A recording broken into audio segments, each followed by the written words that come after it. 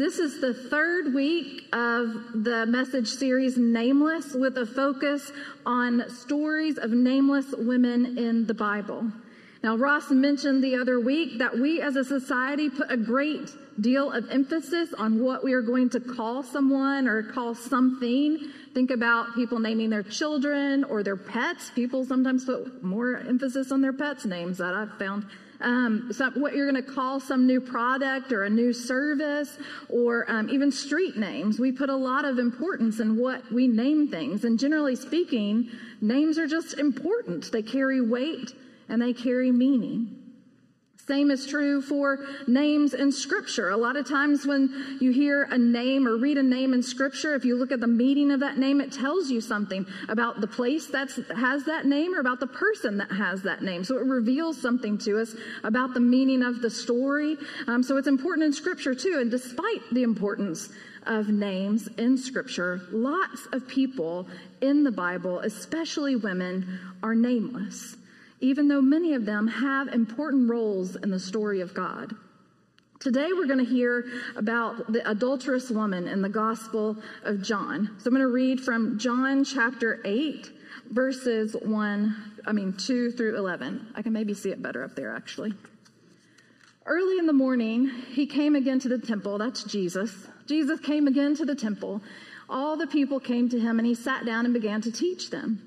The scribes and the Pharisees brought a woman who had been caught in adultery and made her stand before all of them. They said to him, "Teacher, this woman was caught in the very act of committing adultery. Now, in the law of Moses, it commands us to stone such women. Now, what do you say?" They said this to test him, so that they might have some charge to bring against him. Jesus bent down and wrote with his finger on the ground.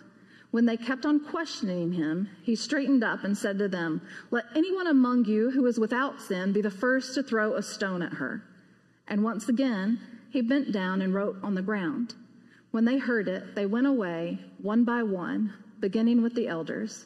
And Jesus was left alone with the woman standing before him. Jesus straightened up and said to her, "Woman, where are they? Has no one condemned you?" She said, "No one, sir." And Jesus said, "Neither do I condemn you. Go your way, and from now on, do not sin again." This is God's word for us, the people of God. Thanks be to God. I have learned as a pastor that I have a superpower. I have the power to make people feel guilty. In movies, you can see, in movies and these TV series with characters who have powers, they have to learn how to wield their power. They have to figure out, I have this power, and then learn how to use it. Well, I don't have to work at it. It just happens. It just comes out of me. I do nothing. I haven't learned to do this. It just appeared one day. When I was a pastor of a church years ago, I went to the grocery store after worship. On the way home, I needed to pick up something for our lunch. And so I stopped by the grocery store on the way home, and I ran into this family who were members of that church that I'd just been at. And they were in flip-flops and T-shirts. Clearly they had not been with me just a little while ago. And I said, "Oh, hey," I was just being friendly. And I was happy that I ran into them. But they turned around and saw who it was and immediately turned red and looked like this. They had these faces of shame and guilt on them. And all I did was say hello to them in the grocery store. That's it. I was just trying to be nice. And now, as the chaplain at BSC, I just walk around and people feel guilty about what they're saying and doing. I hear all kinds of things with all wonderful language shared all the time. It's just swirling around me every day, all these things that are being said on the college campus. And sometimes people will be talking, students will be talking with each other, and they don't know I'm walking behind them or something, and somebody will describe something very colorfully, and then their friend will turn around and see them there and go, hey, the chaplain's right there, Like, it's worse if the chaplain hears you. And so they're like, "Oh, sorry." And so they feel guilty about what they've just been talking about because I've heard it. And I didn't do anything. I was just walking. So I have this superpower. I can't even control it. It's just there. I don't know how to use it. It just is part of me. But everywhere I have worked, there have been some people who seem afraid that I'm out to catch them doing something or saying something they're not supposed to. Like I'm just around looking for you to do wrong, and I'm going to condemn you and judge you. No, I'm not, Am I a judgy person? Maybe. But seriously, I am not on the lookout for people doing or saying things so that I can judge or condemn them. Even the scribes and Pharisees in the scripture reading today weren't really trying to catch this woman that they brought to Jesus to condemn her. Or at least if they were trying to do that, they did a pretty bad job of it.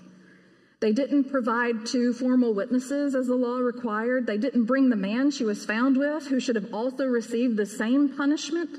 So it seems that nothing that they did was really about this nameless woman. They didn't care about her. They were trying to get Jesus.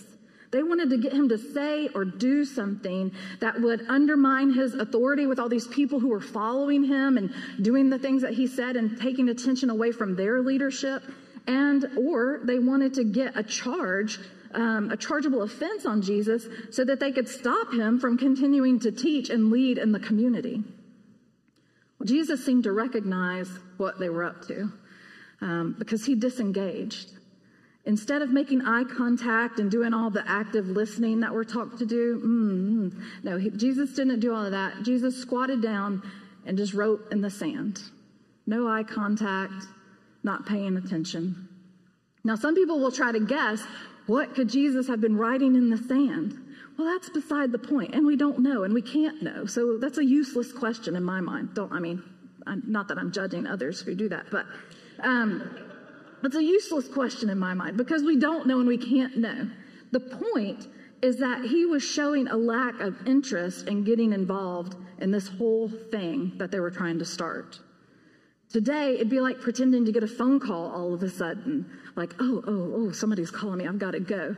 Or like you found something so interesting that you just can't tear yourself away from it on your phone, or you're zoned out scrolling and you're just pretending nothing else around you is happening.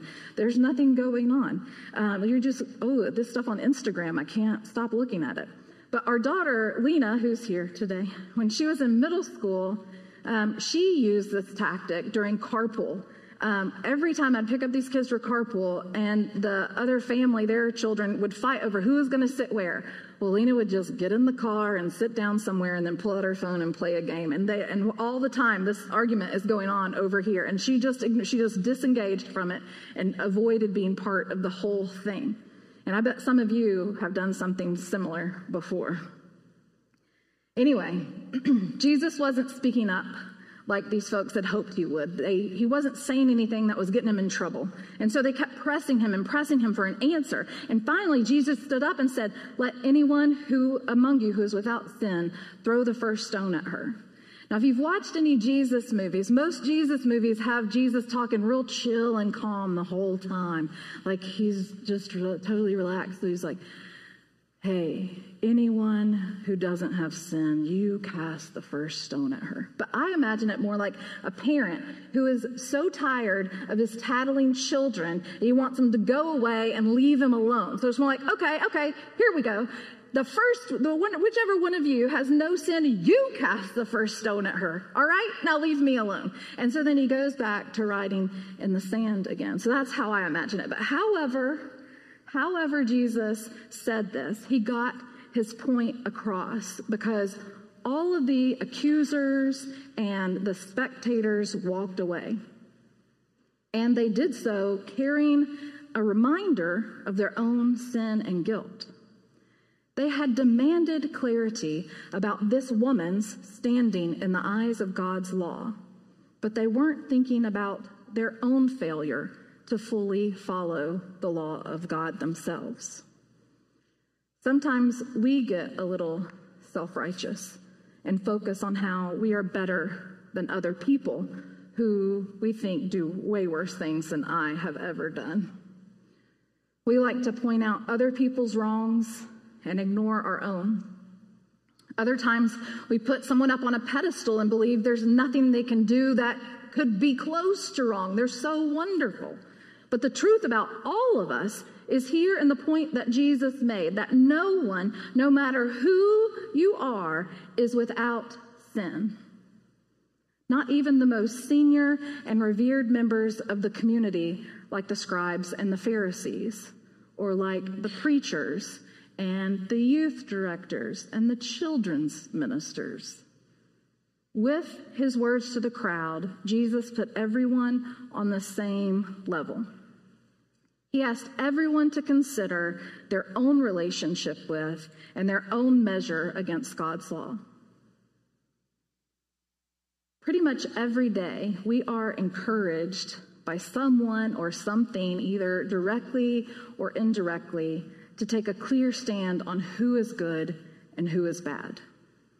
Friends will call us and they'll talk about someone who's making them mad, and they want us to back them up, and they want to say, that's right, you're right, and they're wrong, they're terrible, how could they? Don't take that. They want us to just take their side and back them up on these things. We have articles, we have radio shows, podcasts, TV shows that all point out the people or the person who's terrible and bad, and invite everyone to jump in on this with their comments, with their likes, with their shares, and to help them condemn some person or some whole group of people. But what good does it do to condemn people and categorize folks as bad or always wrong? Condemning and shaming does not lead to real change in the person that we think is doing something bad. What does bring some good is recognizing everyone as human and sinful and giving each other another chance at being and doing better. In this passage, everyone got a chance to break with their old ways and receive a new life and do more good. Everyone got a new chance at a life of freedom. Freedom from condemnation on the part of this nameless woman, and freedom for loving and living for God on the part of everyone else who was ready to condemn her. We are all offered another chance to be faithful through the gift of God's grace in Jesus Christ. But as one Bible scholar wrote, that freedom demands a renunciation of old ways and former claims.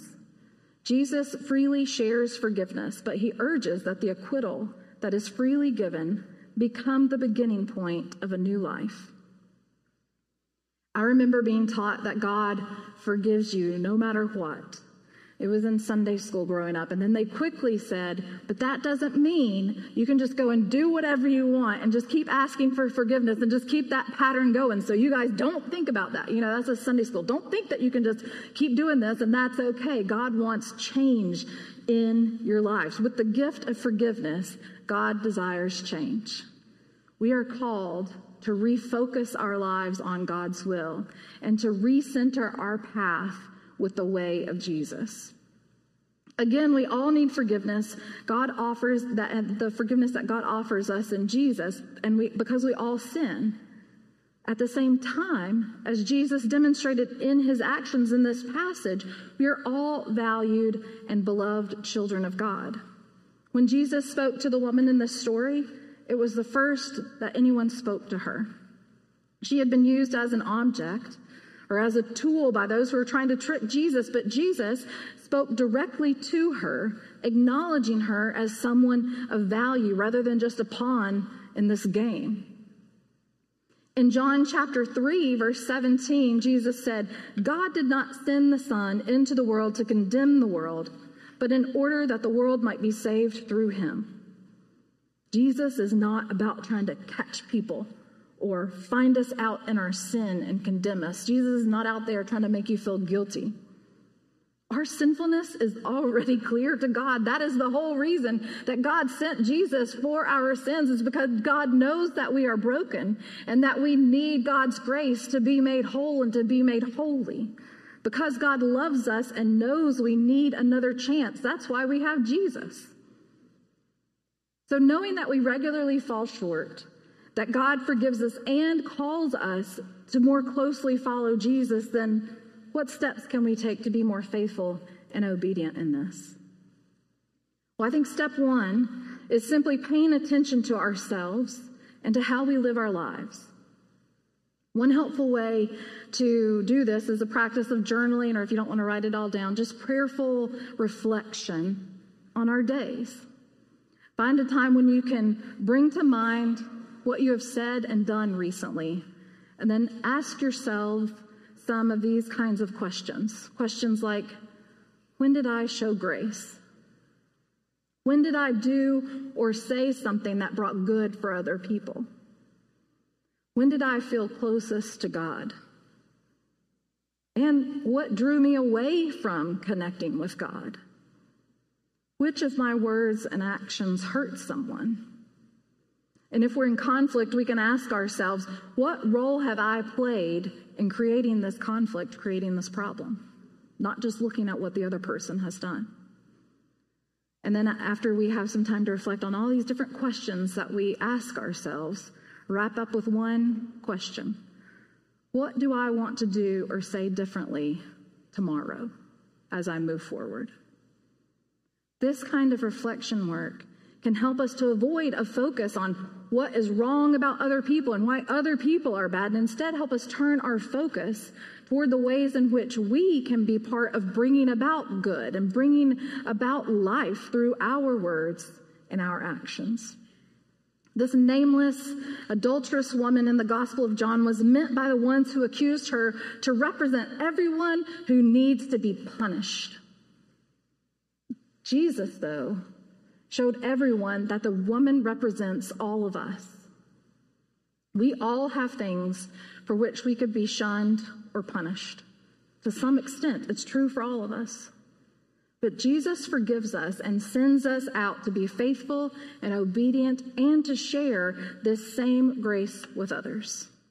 Hey friends, I just wanted to take a moment and say thank you for tuning into our message this week in the gathering. We hope you found it meaningful and life-giving. As always, you're invited to join us for worship on Sunday mornings at 10 a.m., either in person here in the chapel or online. If you want to know more about who we are at Bluff Park United Methodist Church, you're invited to check out our website. There you'll find out who we are, what we have going on, and how you can be a part of it. As always, friends, if there's anything that we can do for you, you're invited to reach out to us. We are here to help you and support you in any way that we can. We hope that you're having a great week, and we look forward to seeing you soon.